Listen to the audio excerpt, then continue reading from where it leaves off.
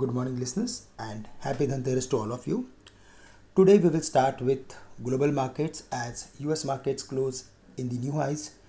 Dow Jones touched the high of 36,000 and EV giant Tesla extended a rally. The 10-year yield, dollar as well as crude, they are still at an unchanged levels ahead of the Federal Reserve's meeting, which is going to start from today, and the outcome of which will come in the Thursday morning. The policy review is coming amid price pressure stoked by most widespread US supply crunch since oil crisis of 1973.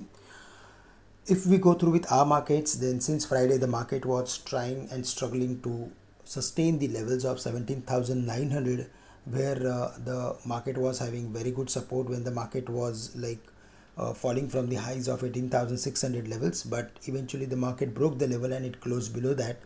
So gaining 17,900 is certainly positive for the market, and based on that we can expect further more activity in the market. The next level to watch out for would be 18,000, as huge amount of call writing is there, and again if we go through with some extinctions and retracements, then 18,000 is going to act as major resistance for the market. In case if we see the market is crossing the level of 18,000, then the next level to watch out for would be 18,200, and the market will start accelerating to move towards the levels of 18,200. So 18,000 is the crucial level to watch out for in today's date.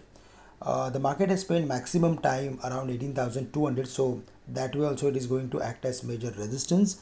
And in case if we see the market is failing, or maybe if it starts reversing sharply after hitting the levels of 18,200, then we may see some more correction in the market. But otherwise, in the near term, in the short term, we are expecting market to move towards 18,200 levels, and there we need to take some profit on long positions, or we should look for reducing some long positions.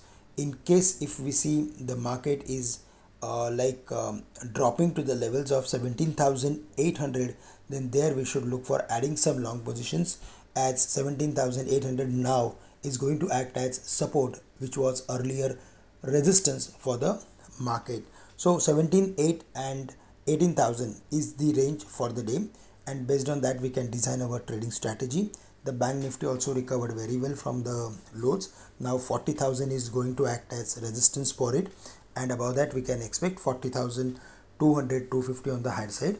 For the day we are expecting activity in technology, financials as well as in auto companies. And if we go through with FI's action, then FIs have created some long positions on index futures as well as on the calls. Retailers have reduced their positions. Maybe they have taken profit on their long positions, or they have reduced after rally in the market. But broadly, if we see the positions of FIs, then they have created some long positions on the FNM, and on the cash segment also they sold nearly 200 crores. So there is some specific we can say bullish bias in the near term from FIs, and that's the reason the strategy should be to look for adding positions if there is any correction in the first part of the day. Friends, that's all from my side for the day. With this, I am ending today's morning podcast. Thank you very much for listening in, and have a great day to all of you.